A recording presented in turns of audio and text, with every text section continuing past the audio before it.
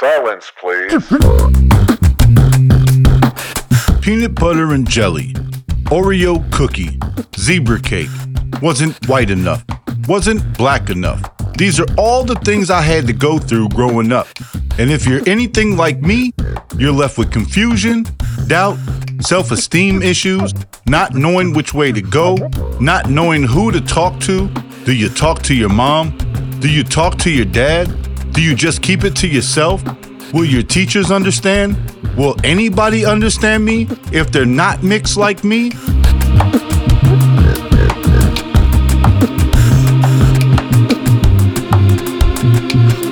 Welcome to MIA, Mixed in America. I am your host, Damian Dorn, aka Mr. Green Bay. This is the show where you go to hear truth, facts, and experience from black to white, exposing the gray area behind the stereotypes of America. All right.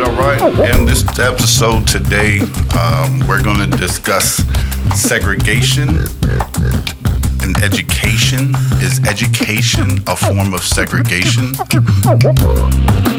I'm super excited to have with me an individual that really needs no introduction inside the city of Green Bay. However, for those listeners outside of Green Bay, let me tell you that this man got my attention with his work ethic. I've definitely seen this man market himself and advertise his brand and build his brand from what it looks like to be ground up from him on his own accord, and we're going to learn a lot more about this particular individual. And this is absolutely the first Caucasian guest I've had on Mixed in America. So I'm really excited to have Cujo on the show today. And I apologize, I don't even think I ever got your real name. So if you want to take a moment and introduce yourself, I know him as Cujo, a wordsmith out this world. And we're going to start off with a little bit of his lyricalisms here shortly. And then we'll get into his introduction right away. So, Cujo, you want to introduce yourself and let people know who you are? For sure. Thanks, Damien. I just want to say I'm happy to be here breaking barriers, first Caucasian on the podcast. Yes, sir. Let's go. Yes, sir. That's huge. I'm a hip-hop artist, poet, and a youth educator, branching out into adult education as well, actually. As of recently, I've been doing some adult writing workshops lately.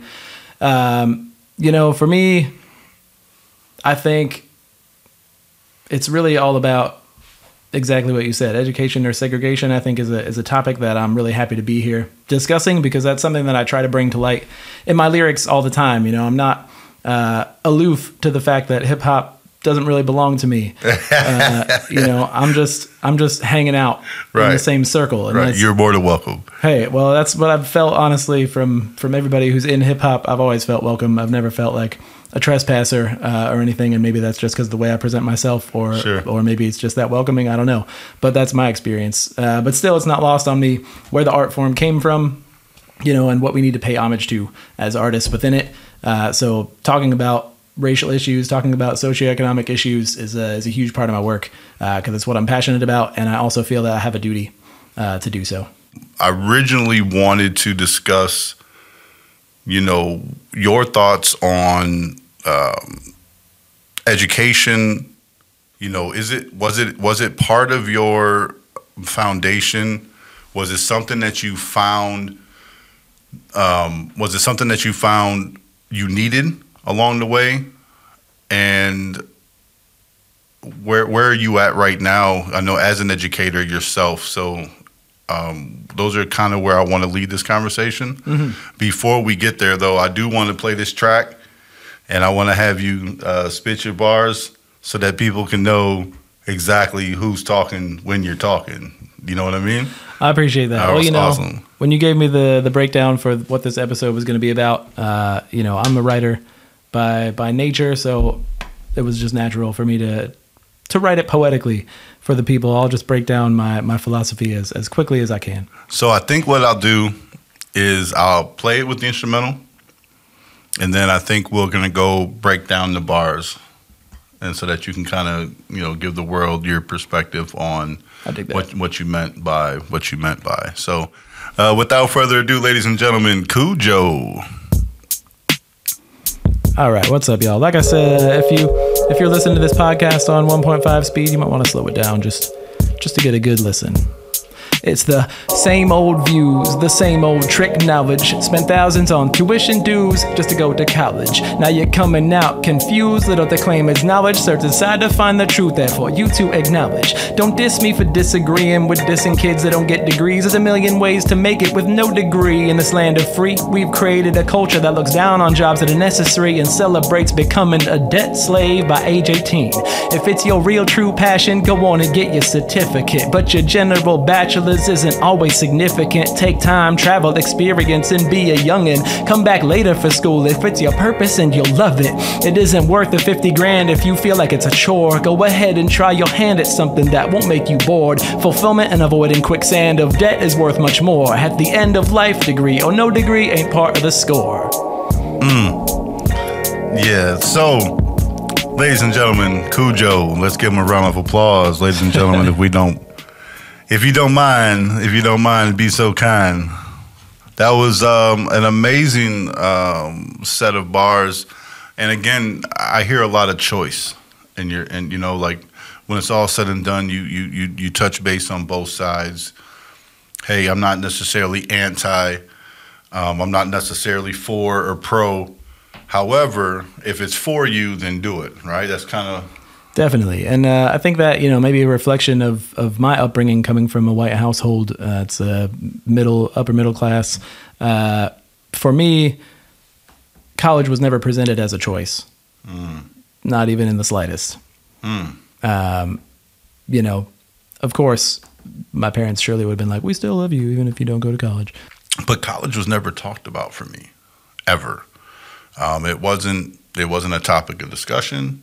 It wasn't an idea. It wasn't like a goal or inspiration to achieve. In fact, no, I don't remember a counselor in school talking about college to me. So for you... Now, could I ask, how old are you? I'm 45. Okay, so I'll be 35 this year. So we've got just a little blip of a gap. And I wonder, you know, how much of our differences in experience is related to our different upbringings and how much is related to different societal expectations in the schools and stuff like that. Because I do feel my wife is 42, I believe. So she's kind of like just past that cusp as well, where college was definitely not as much of a, you know, written in stone path after high school. And so I don't know. I'm just speculating, but I wonder how much of that is, you know, a change in the kind of school goals from a guidance counselor perspective and all of that. Well, I think it has I think first and foremost parenting. I think it all, like, as a parent now, I wouldn't have said this 10 years ago. As a parent now, though, I think a lot of it has to do with parenting. I think I've not only spoken about college to my son. Speaking of my son, I've not only spoken about college to my son, but I've also enrolled him in classes that were held inside of a college campus to kind of break that ice. Because I feel like if the seed's not planted, it doesn't have potential to grow.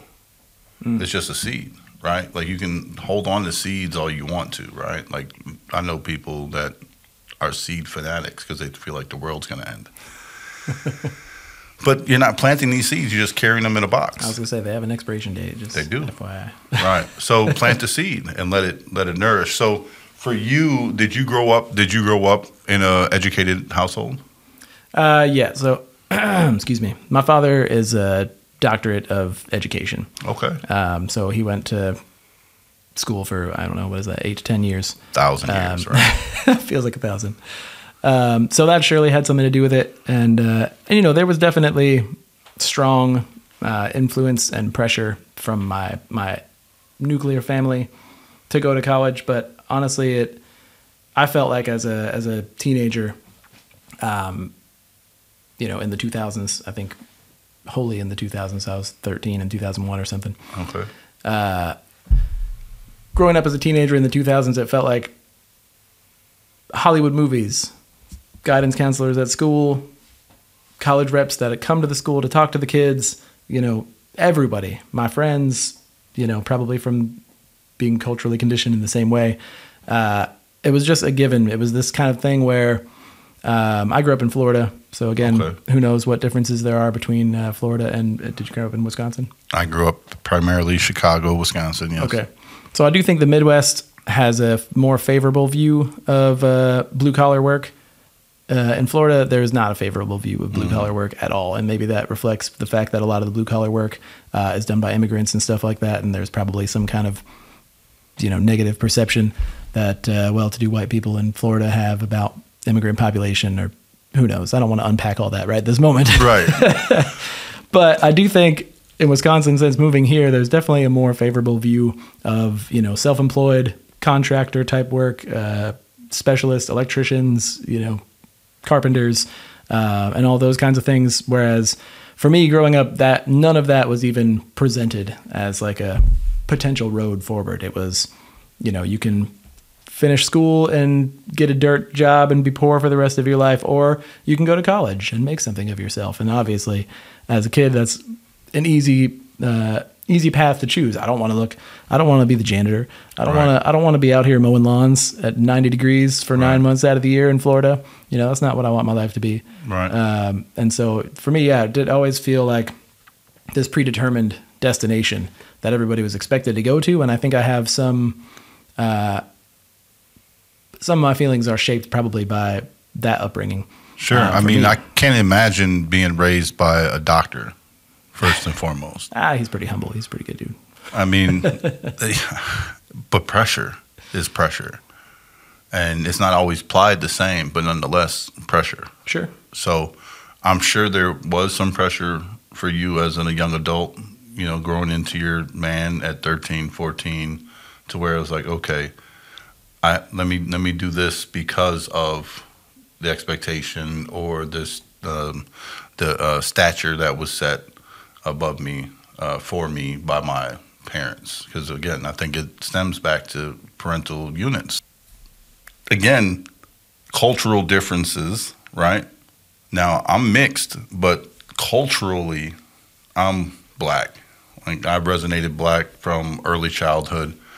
And it was primarily because I was accepted by my black folks.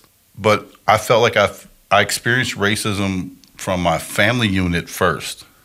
My mom's side of the family, sitting us at different tables. The Christmas gifts were different. Yeah. The vernacular, the tone that they used with us was different. When we arrived to Grandma and Grandpa's house, it wasn't the same celebration as when other cousins arrived to Grandma and Grandpa's house, and I started noticing that in my older years. It's crazy how much I've heard that story from people who either come from mixed families or adopt children of different race or things like that. Even my cousin, her and her husband adopted two. I'm not 100% sure if Puerto Rican, Mexican, some type of Latinx children, and the kids are like toddlers, 2 and 4 years old or something. And they bring them up north Wisconsin to meet one side of the family, and they're just greeted with incredible hostility. And I'm like, this is adopted children into the family, that's right. That's for good. Right. And this isn't even foster, which not that I could excuse it if they were, but I'm just saying it's not even like a temporary situation. Like this is being put forth as these are my children, and they're being met with this distaste and disrespect that would never ever be shown to blood children of the same race. And it's crazy to me that type of thinking even still exists, and it's good for me to be reminded of that from time to time, because my circle is largely really good people on purpose. Check your circle, people. That's a key. But it's important to remember that there's still a lot of nastiness out there in people's hearts and minds. It's crazy. I agree. It is absolutely amazing. The kids don't know what they don't know, but they do know how they feel. And I couldn't necessarily explain my feelings as a kid, but I definitely felt like I didn't belong anywhere, nor wanted. My mom, group homes, treatment centers. All that's what my childhood was riddled with. From my dad left at 8, so from 8 to 12, it was bickering back and forth with my mom. I ruined her life. She had no freedom. Blah blah blah. 12 years old, moved to Green Bay, and the system took me in. So I really feel like I went from a preschool to prison pipeline. Like I really feel like I rode that bus. Which brings us to our topic of conversation: education, segregation, and do we use education as a tool to segregate? And I kind of feel like I grew up in a private Catholic school. My dad, for whatever intents and purposes, had money. Like I said, he had a good daytime job. He had some sense about himself. He taught me manners. He taught me a lot of real man characteristics. He said it's okay to cry. He said always respect a woman because she can be your best friend or your worst enemy. These are things that he told me from 3, 4, 5 years old before he left at 8. Taught me how to play chess. So he instilled some good seeds into me. Mm-hmm. But when I think about going from a private Catholic school to 3rd grade public school, it was culture shock. It was absolutely night and day difference for me, to where you went from being honored for your intellect and raising your hand and answering questions to now you're a laughing stock because now you're trying to show out. Now you're you're too smart. So I do feel like schools kind of segregate. I feel like those tests, those placement tests, those AccuPlacer tests, like they want to see where you score at so they can kind of urge your parents to move you in a different direction as far as education is concerned.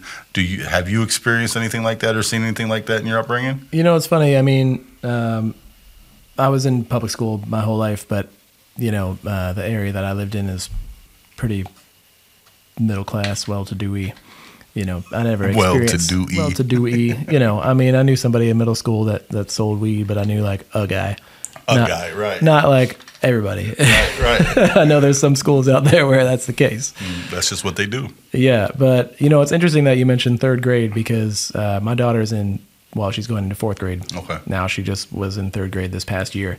And it's funny because I've noticed this shift as of 3rd grade, and maybe, it might be different for different kids. Obviously kids mature at a different rate and all of that.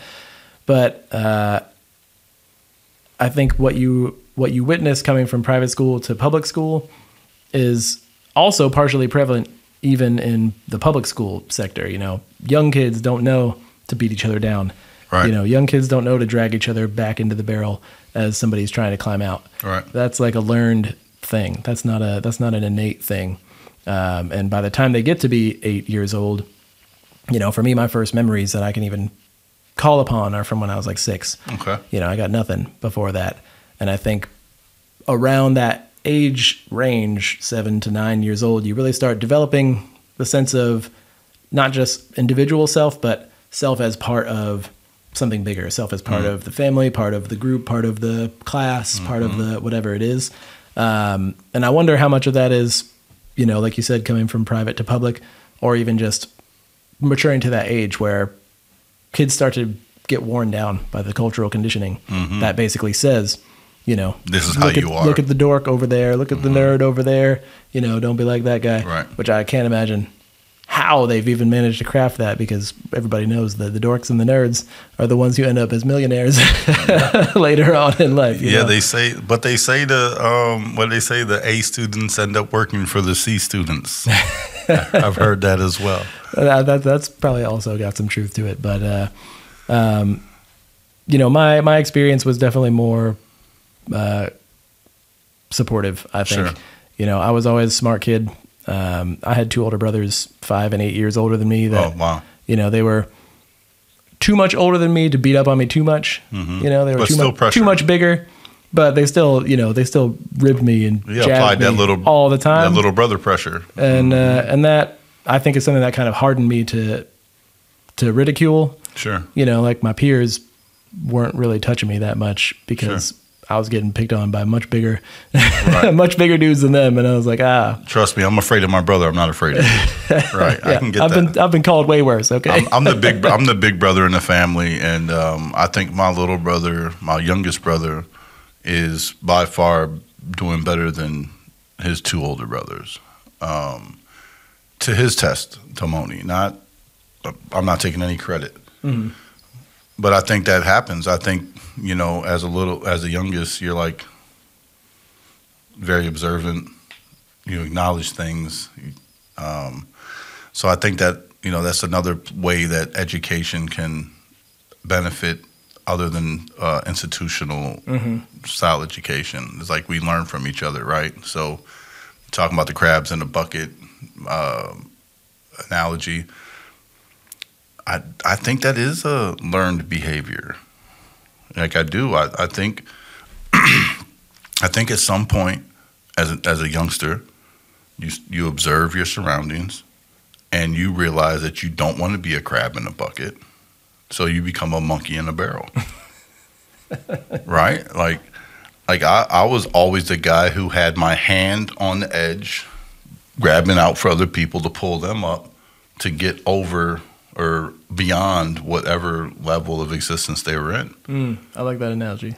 So I countered my crabs in a bucket analogy with monkeys in a barrel. And which one do you want to be? Well, I wanted to be the one that helped other people be successful. Little did I know in my education, self-education, that in order to get what you want in life, you should help other people get what they want, to truly get what you want. And I didn't know that as a young age. That wasn't taught to me, but it was in me. And I think that's the spirit of God, but we'll digress from that because I don't want my listeners to be like, oh my God, he's going to go to church on us. So let's go back to upbringing. Can I jump in on one please. second though, just to kind of bring it back into school? Something that I was thinking about.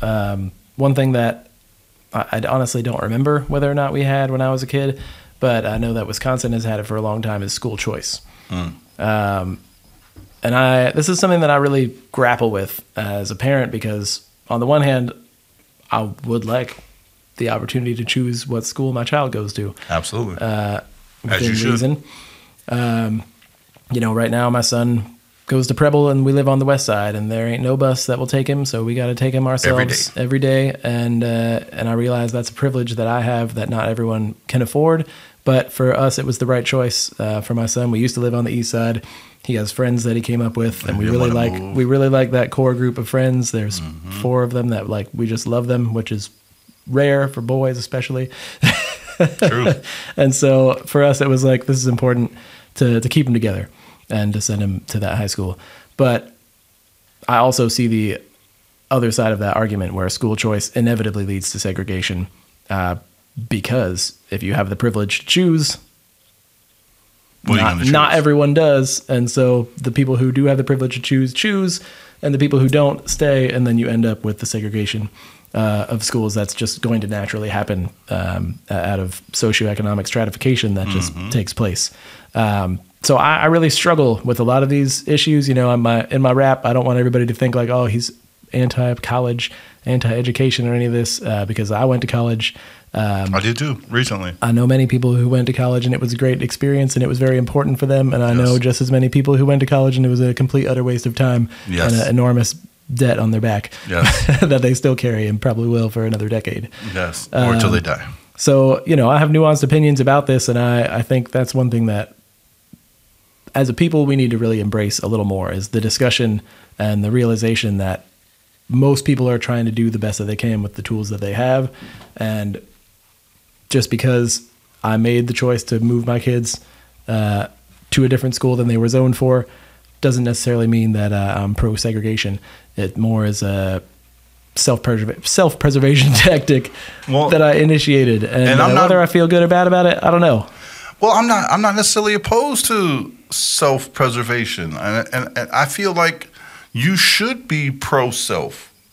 Whatever your self is, if it's white, black, Native, Asian, whatever your self is, you should be pro that. I believe when you become anti something else is when the pro is no longer a pro. So I have this metaphor in one of my songs. Can I like break it down for you real quick? Please.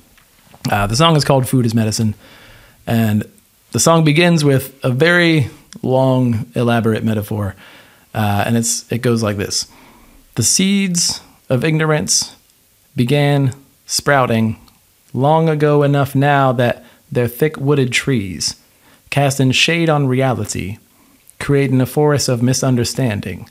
So here we are, standing under a canopy of complacency. But every fallen leaf lets a little light shine through.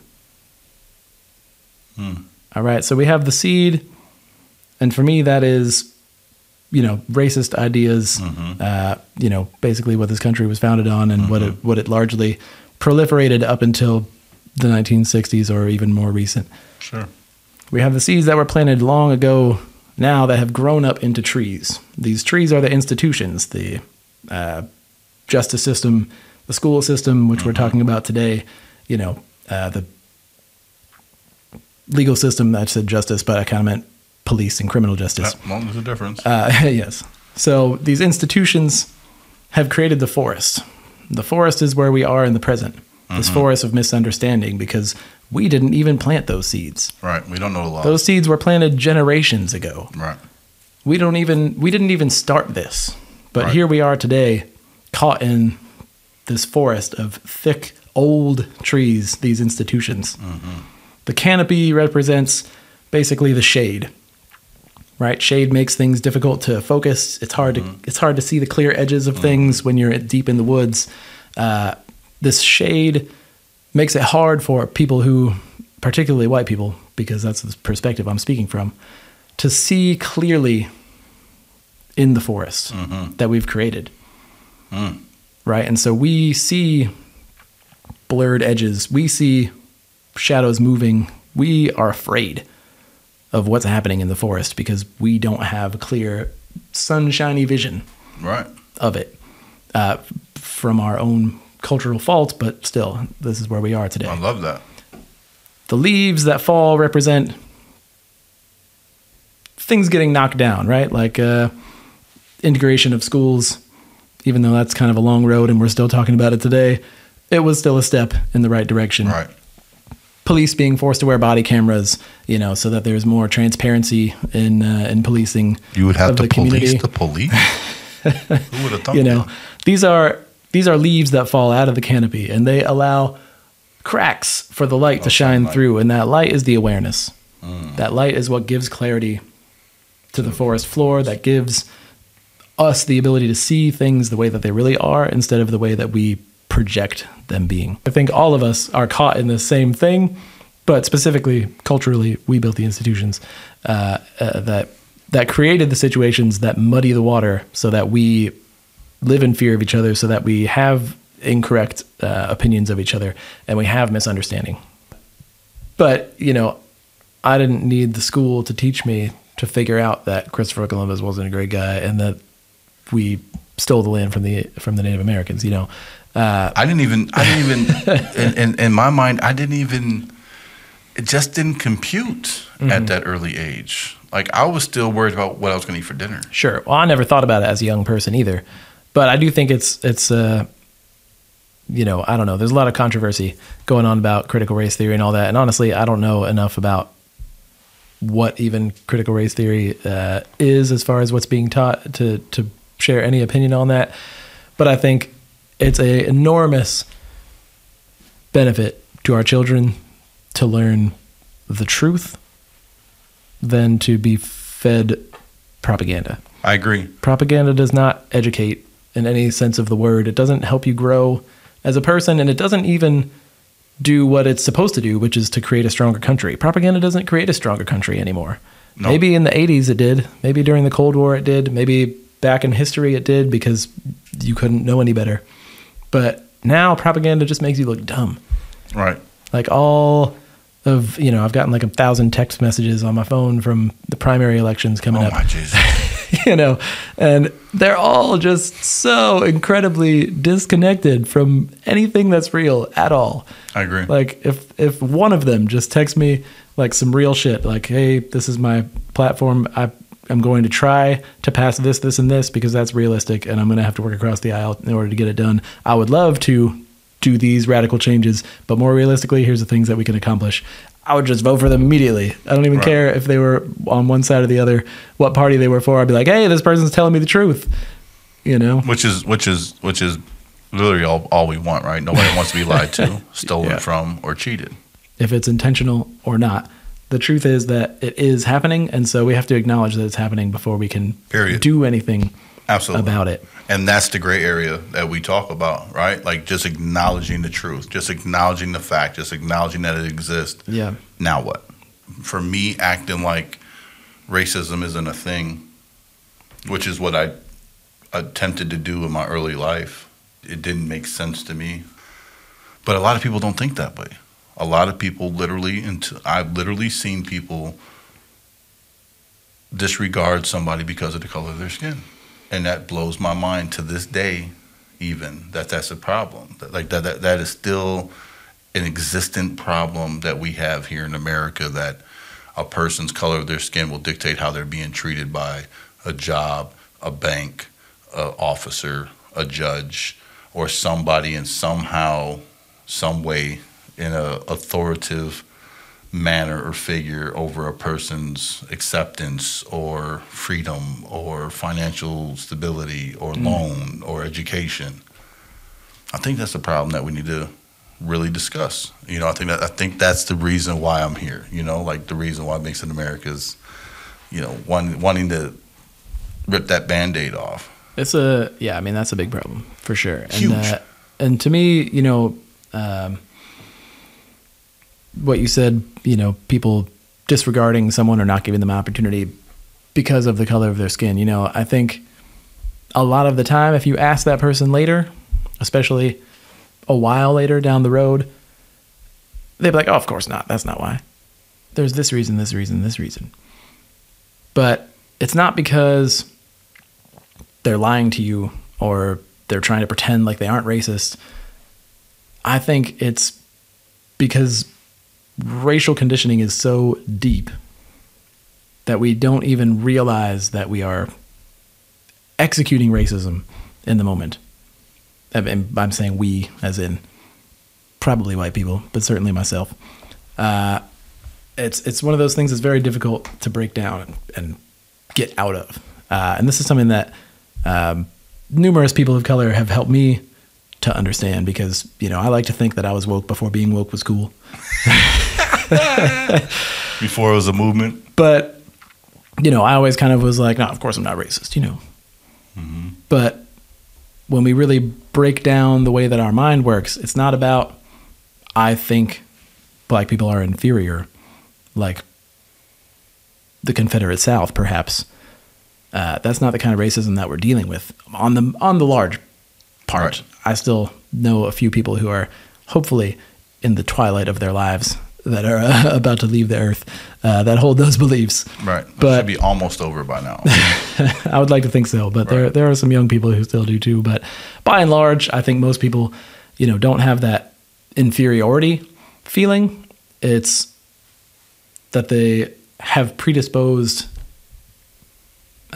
attitudes and beliefs about people that are generalized, you know, and it's not, they don't only have those beliefs based on the color of skin. There are other things that you can say. If you are, you know, convicted felon, you will have this wheelbarrow of baggage that someone attaches to you in their brain before they ever know anything about you. Because they know you're a felon. Right. Mm-hmm. And so that's a good example, I think, because they will know you as a felon before they know anything else. And I like to use that example because it's way more universal. Most of us feel uncomfortable with people who have broken the law willingly or whatever. Mm-hmm. Personally, I know many people who've been to jail or prison, have become rehabilitated. You know, they were young when they did it. They're older now. They can see in retrospect that wasn't a great idea. Whatever, the penance actually helped to sharpen their drive and their focus on life and whatever. And these people that I'm talking about are some of the most motivating, inspirational, and amazing people that I've met, because they've come out of this fire with all of these, presumptions that everyone has about them. And so they're starting 12 steps lower than you or me. And they have to kind of climb that staircase to get above all of those presuppositions and then get on a level playing field. But I think we do this to people of color all the time. And maybe it's not as much, maybe it's not as heavy as we do to people who are convicted felons. But whether we like it or not, we have this kind of long conditioning and this image that's been portrayed. So yeah, just to kind of unpack that a little bit and really clarify what I'm saying is, I think probably all of us, but speaking from my perspective, I'm only going to speak for white people, because that's the only group of white cis males, we'll say. How about that? That's the only group of people I'm authorized to speak about. Right. But I think all of us have lots of work to do internally, to dissect the beliefs that we have, to question the almost subconscious reactions that we have to people of different types, and start to examine where those came from, why we have them, and whether or not they're justified. Media. Well, that's certainly a big part of it. News. Yeah. Hollywood. Right. Well, school. Parenting, there's lots of ways that conditioning comes in.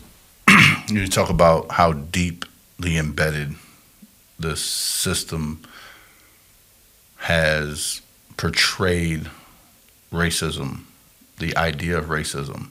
It's everywhere. There was a time where you didn't see anybody of color in advertisements for Colgate, Listerine, Midas. Which is ludicrous, because the contrast of the bright white teeth on the dark skin is everything. Come on, like Denzel Washington, hello. So, I think about these things. I think about growing up. I think Michael Jackson may have broke the ice on black folks in commercials, now that I'm thinking about it, right? Because I don't think there was a Richard Pryor commercial when Richard Pryor was in his 70s. In the 70s, I'm saying, not in his 70s, but in the 70s, Richard Pryor was a big deal. Interesting. But I don't think he was in commercials.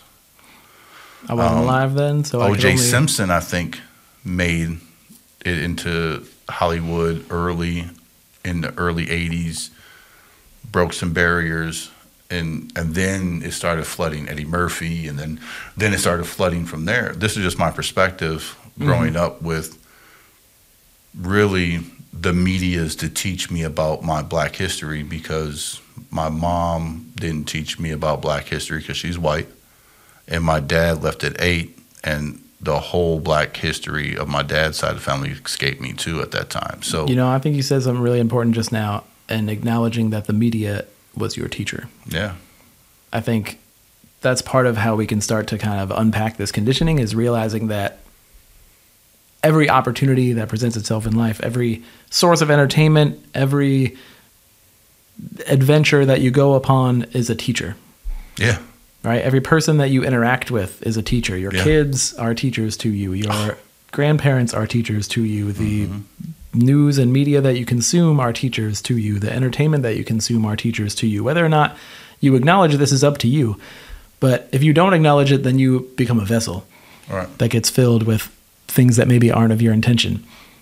If you do seek out media, entertainment, relationships with the mindset that these are teachers, and really teachers are mirrors, right? The best teachers are mirrors. They allow you to see yourself, because the whole point of education is to grow, right? And so when we acknowledge that these interactions that we're having with media, that with entertainment, when we acknowledge that these are teachable moments, that this is a classroom, it changes the way that we start taking things in. Right. And it changes the way that we process that information, and it doesn't just sort of spill in an empty vessel, but rather we come in, analyze it, get rid of some, keep some, and move forward.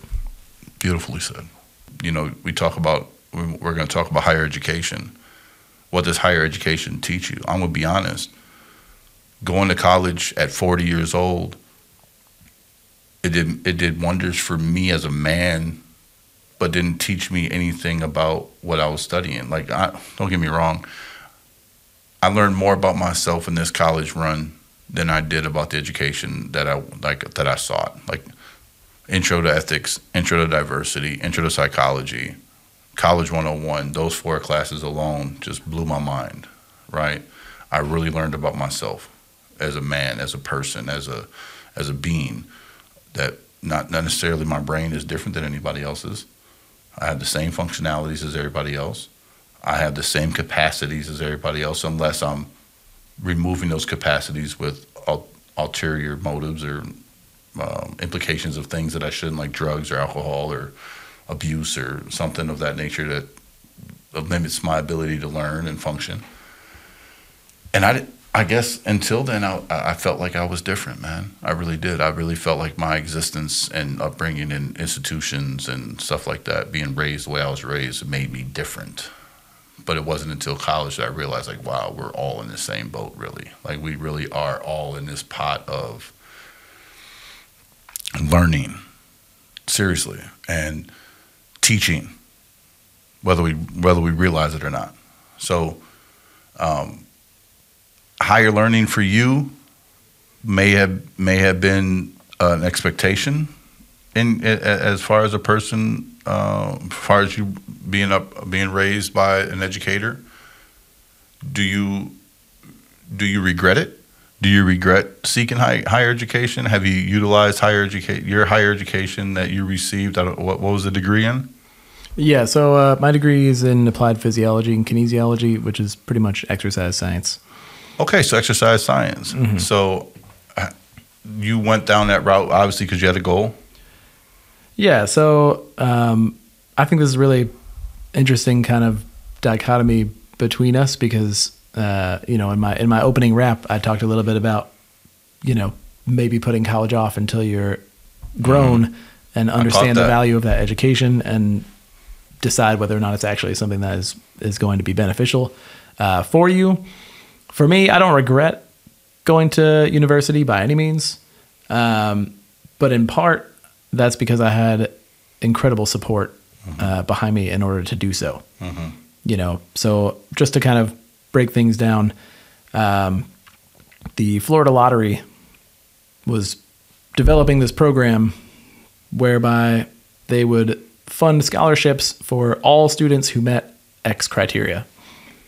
There wasn't a limit. There wasn't a cap on the number of people that they would give the scholarships out to. There wasn't a application process. All it was if you hit these metrics, if you get this GPA and this test score and you do this much community service and something else, they will pay for either 75 or 100% of your tuition, depending on your scores, basically. Wow.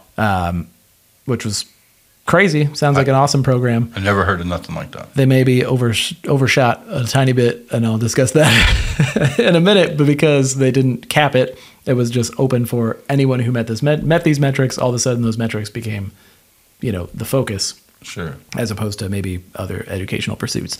But so very fortunately, I got 100% scholarship tuition through the Florida Lottery because I had whatever GPA and test score criteria.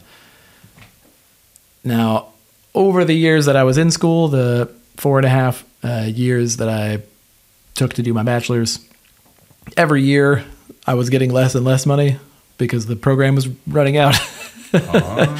Basically, but at the beginning anyways, they promised 100% tuition, $250 for books, and maybe that was it. But still, that's great. Substantial and enormous. So that helped subsidize my costs of college a great degree. And then I had parents that had the financial means in order to support me while I went to college, which, again, is why I don't regret it. I was in a position to take advantage of this opportunity. I should have taken more advantage of it than I did, probably.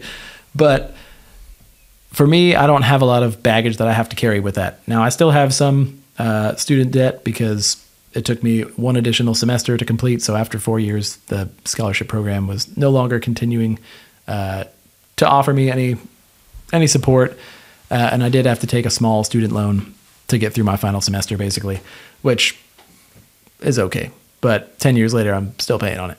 That's crazy. And that's a tiny fraction of some of the people I know. You know, I have a friend who was out of state tuition back then, and that was just crazy. I can't even believe the price for out of state tuition. But I'll just stick to in-state because that's what I know. So for me, it was a great experience. It was worthwhile, and it didn't saddle me with ridiculous amount of debt. Sure. Now, that said, I really enjoyed the challenge that college provided because if I'm being honest, and I know this isn't everyone's experience, but high school was not challenging for me. High school was, I will say, I think I got a 4.2 GPA. I wasn't valedictorian, but I was top 10 or something. And I did not try. Are you serious? So you're a savant. And, you know, I think that's, again, very privileged with the upbringing that I had and the space that I had to grow in. And so maybe I was just a little ahead because of those legs up that I had. But for me, personally, high school was not mentally stimulating in the slightest. You know, and so we fucked around a lot. But you still got your work done. Yes. But again, you know, I'm sure I turned in some assignments late that I was granted grace on because I was a good student. And if I had been a bad student, they would have been like, no, you can take the 0. You know, all kinds of stuff happens like that. Mm-hmm. But for me, I really enjoyed the mental stimulation that college courses, you know, met me with. I went from, you know, high school where I felt like you're treated as a kid, maybe rightfully so, but maybe not, to the second I stepped on college campus, my professors expected adult behavior and adult results out of me. I failed my chemistry class. Maybe I dropped it before I failed it, so as not to tarnish my GPA. Get the eye, right. But I took chemistry. I went to school hoping to pursue microbiology. God knows why in retrospect, but I think I wanted to do some kind of research. Failed chemistry so horribly that I gave that up immediately and changed my major. Having no idea what I should change my major to, I decided I should learn about the body because in 13 years of school, nobody has taught me hardly anything about the vessel that I inhabit and the thing that I'm stuck in, that my brain is stuck in. You know, they focus a lot on the brain and not so much on educating you on how your body works and how to properly take care of it and how to, you know, go the distance. Yeah, I was never taught that the brain and mind were two separate entities. Mm-hmm. Now, so for me, I don't regret it, but I know many people who regret it, who went through 4 years of undergraduate just to basically get an entry-level job at a corporation with 500 other people, make no more money than they would have made had they not gotten the degree, and now have $50,000 worth of debt. That's the American dream, though. Yeah. And now, things I wish that we would have learned is how to take care of your body. Things I wish we would have learned in high school, I should say. And I kind of I've tried to push for this in different ways, and I don't really know the right avenues.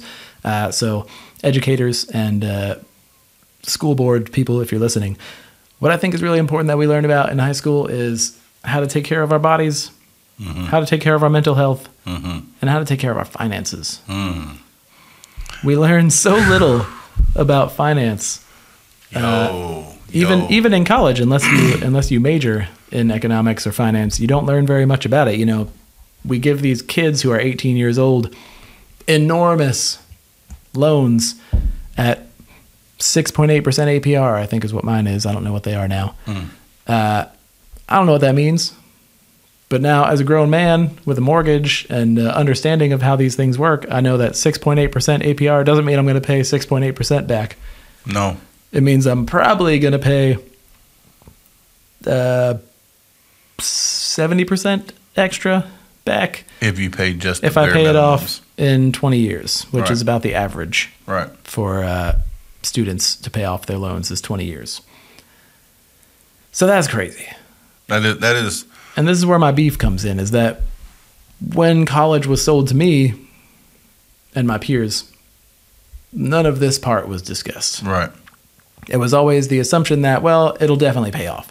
You'll make so much more money because you went to college that you'll pay off those debts in no time. But to pay off a $50,000 debt in 10 years with the APR that I had, I would have had to pay $555 a month. Wow. From the day I graduated college until now, and then I would just now be paying it off. $555 is more than my car payment and my insurance combined. Right. And you can lump my phone on there, and I think it's still less, even with my phone on top of it. That's ludicrous money to expect, and it's, again, to me, it's like this. It was almost predatory.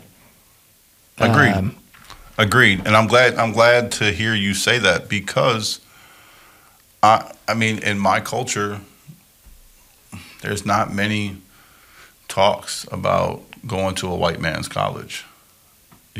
Like, I've heard many of my brothers and sisters of color, definitely vocalize their disdain for any white institutions, being taught by white people, being led or groomed by white people. And I can understand their reservation. I can. But then there's a part of me where it's like, can't beat them, join them, right? My mom used to say that. Can't beat them, join them. And she said it at such an early age that it became cliche at a time in my life where I probably should have really adhered to that ideology. But I think about that now. Can't beat them, join them. Well, when a black person did join them, they were considered a sellout. Right? Like, oh, Uncle Tom, Sambo, whatever, you're a sellout, and I said this in one of my other previous podcasts, is I'm acting too white, or I'm being too white for my black side or my black culture to accept me. Because I did want to educate myself. I did want to know how to set a table. I did want to know how to hold my arms while I'm eating at a table, and how to hold the fork properly and not like a shovel. And I wanted to know these things. I felt uppity, if you will, by knowing these things or having the advantage. And so I dressed a certain way. Yeah, I still have my cross colors and, my FUBUs and my damaged jeans and, all those things. But I also wore cardigan sweaters and turtlenecks and loafers and, things of that nature too, that my culture wasn't necessarily wearing. But I felt like I could do that as a mixed kid. So when you talk about this higher education, you talk about the loans. You said You said it felt like it was you were preyed upon. Well, unfortunately, I feel like I wasn't personally preyed upon because I didn't need that loan coming in. For me, I took the loan my fourth year in college. I was 22 by then. I had a better understanding of what it is that I was taking, and I took a lot less because I only needed one semester worth. Sure. However, in general speaking, you feel like the system, the college system or the educational system there is preying on the lack of education that people have because they're not financially educated. And I will admit that I'm a researcher. Anybody who listens to my songs will know that I don't just pull all this stuff out of my head. There's not a cloud. There's not like the information cloud that you get. I take time to kind of educate myself on topics and dissect the information and kind of distill it into what I think it means anyways, because that's really all I can say. But a couple things that I learned about in processing this, and actually something that I didn't know before. So I've discussed the loans a bit. Now, I did know that the loans are the only type of unforgivable loan that there is in the country. Any type of loan you can get. Student loans are the only one that are forever. Bankruptcy will not save you. Death will not save you. But what I didn't know was they'll actually take your Social Security. There are people right now who have their Social Security being docked in order to pay for outstanding student loans. And now, while there's probably some people who went to school in like their 50s or 60s or something, and maybe that's part of it, I know for a fact that there are people who've been paying their loans for 20 years, have paid much more than they ever borrowed, and are still having their Social Security that they've paid into their entire lives. It's supposed to be the safety net, supposed to be the financial grace for you to grow old with style and enjoy the evening of your life. Mm-hmm. And it's being taken to pay for student loans that really have already been repaid. I mean, if the government is out here handing out loans for education because we are behind as Americans, behind European countries and stuff, behind Japan and Korea and I believe China now as well. Part of the reason that the government subsidized these loans and proliferated the idea of higher education was for us to catch up, but trust that profits are being made and not just by the institutions, but by the loan, not just by the educational institutions, but by the loans as well. Another thing I learned was that the cost of tuition has raised over the last 20 years by about 140%. But the cost of wages has only gone up by like 75. And that number may be higher now. The last quarter has been kind of a crazy jump. So those are as of 2019 or 2020 numbers. But again, we have this increase in tuition, increase in wage, right? So we have the increase in the cost of the investment and the relative decrease of that potential payoff, and again, these are not things that are being discussed. Nobody talks about higher education to young people in this way. Nobody says this might be a gamble. Right. If you came up to a kid and you were like, hey, you want to spin the wheel and see what happens? That would be a more realistic and truthful way to present higher education. Well, true. I mean, not to mention we're in an era of time where a 14-year-old can make more money than a 30-year-old. Sometimes. I mean, the digital era has proven that. These kids are unboxing things, and their parents are forcing them to unbox things. And I do always wonder about that. My daughter found Mariah Elizabeth a while back.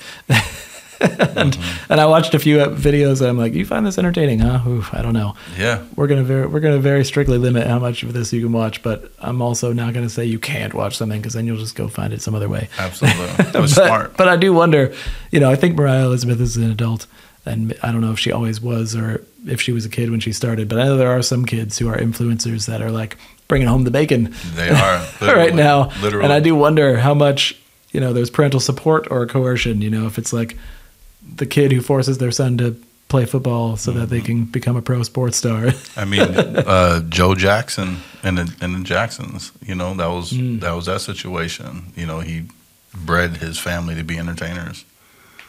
So we're just in a different era now with the digital. But to go back on, the loans aspect, the higher education, I think I read something upward of 60% of graduates don't land a job in their field of study. I read that more females graduate from college than males now. Which, good on the ladies. Hey, equal rights. But again, is education segregating people because of the debt that they're being placed in? Well, and here's what I think on that subject, so this is something I thought about a bit when I was kind of trying to unpack all the layers of not just how I feel about higher education and education as a whole, but is it contributing to segregation of our society? And one thing that is really difficult to deny is that while tuition is expensive, the average cost of attendance, I think, for Wisconsin for undergraduate is $20,000 per year for in-state. Tuition, I think, is only $7,000. So the other 55, 60% of the debt that they're taking is just to live, just to be alive, just to not live in their parents' basement, which not everybody has that opportunity to do so. So if you do have the supportive family that allows you to live there while attending college, you don't have to take as much of a loan, right? If you do have the supportive family that will, even better yet, pay for you to go stay on campus and pay for your food and handle your business so that you can focus wholly on the education that you're getting, you have to take less debt, right? And I think that is where we really get into this gray area where it's like lower socioeconomic status is going to put you at a severe disadvantage to people who are of higher socioeconomic status. And this is America. We never have frowned upon this sort of thing. This is kind of how we live as far as that goes. But when it comes to education, it's like you have to ask the question, is this a right or not? Right? We've decided that K through 12 is free. We've decided this based on lots. Free-ish. Yes, free-ish. Free-ish. Free-ish for certain. Because it's $200 a year for me to put my son through public school. True, but there are also, if you qualify for food stamps and things like that, there's subsidies that are supposed to help out. Nothing's perfect, of course. But generally, as a society, we've decided K through 12, you shouldn't have to pay for. Many other countries have decided higher education, this is necessary for the health and prosperity of our nation. So we're going to invest this. Now, many societies outside. Many for sure, and I don't know where it ends. Do you subsidize the end or masters and doctorates as well, or only undergraduate? I don't know. Maybe you don't subsidize it, but again, we must acknowledge the fact that we have created this situation that basically diverts people to higher education, saddles them with large amounts of debt, regardless of what socioeconomic class they are. But the people who are of lower socioeconomic status as children, which they have no control over for themselves, are far heavily more burdened. Right? And if you're in debt, you're much more likely to take whatever job you get when you graduate college than if you have a little float. Right? For me, absolutely. Again, for me, I had support. I graduated school, and the first thing I did was leave my home in Florida and go to Colorado, which was basically like the polar opposite of where I came from. Colorado was the youngest growing population. Florida's the oldest. Any final thoughts? Or Sure. I mean, I think we unpacked a lot. I think I've talked at length about my feelings about this, but one thing that I come back to a lot is just, I think I mentioned earlier, acknowledging that most of us are doing the best we can with the toolkit that we have. And so for me, for my kids specifically, and for the youth that I've had the opportunity to engage with, my goal is to just fill the toolbox. I don't need to shape the way that kids believe. I don't need to tell them how to think. The primary thing I want to do is just stick tools in the box. It's tools they don't even know that they're going to need later. Honestly, I love the fact that you're utilizing your passion to broadcast your purpose. I think that is absolutely extraordinary. I love the fact that you're a white guy so deeply involved in hip hop in my community. I love that. I do. I think I reached out to you maybe 4 years ago the first time. And now here we are, right? Everybody out there, I definitely recommend you taking a look into Cujo hip hop and really taking a look at this man's movement. And I'm sure that you will find that you'll enjoy some of his lyrical content as well as I have. Cujo, is there anything else that you want to give the people, man? Hey, it's been my pleasure, and I really appreciate you doing this podcast, getting these nuanced views on things, because in this day and age, we consume things in tiny little sound bites, and it is probably one of the largest causes of the dichotomies and the division that we feel right now, is that we consume things in such small amounts that there's no room for discussion, there's no room for understanding, there's only room for praise or outrage. And so I appreciate this opportunity to kind of discuss a little bit longer form. Thank you so much, man. I look forward to more projects that you're working on and potentially working with you on a few projects myself. Thank you. Absolutely. Life is not so black and white, and there is too much gray area not to talk about it. Thank you for listening. Look forward to having you back next time as we discuss truth, facts, and experience, exposing the gray areas and stereotypes behind America herself.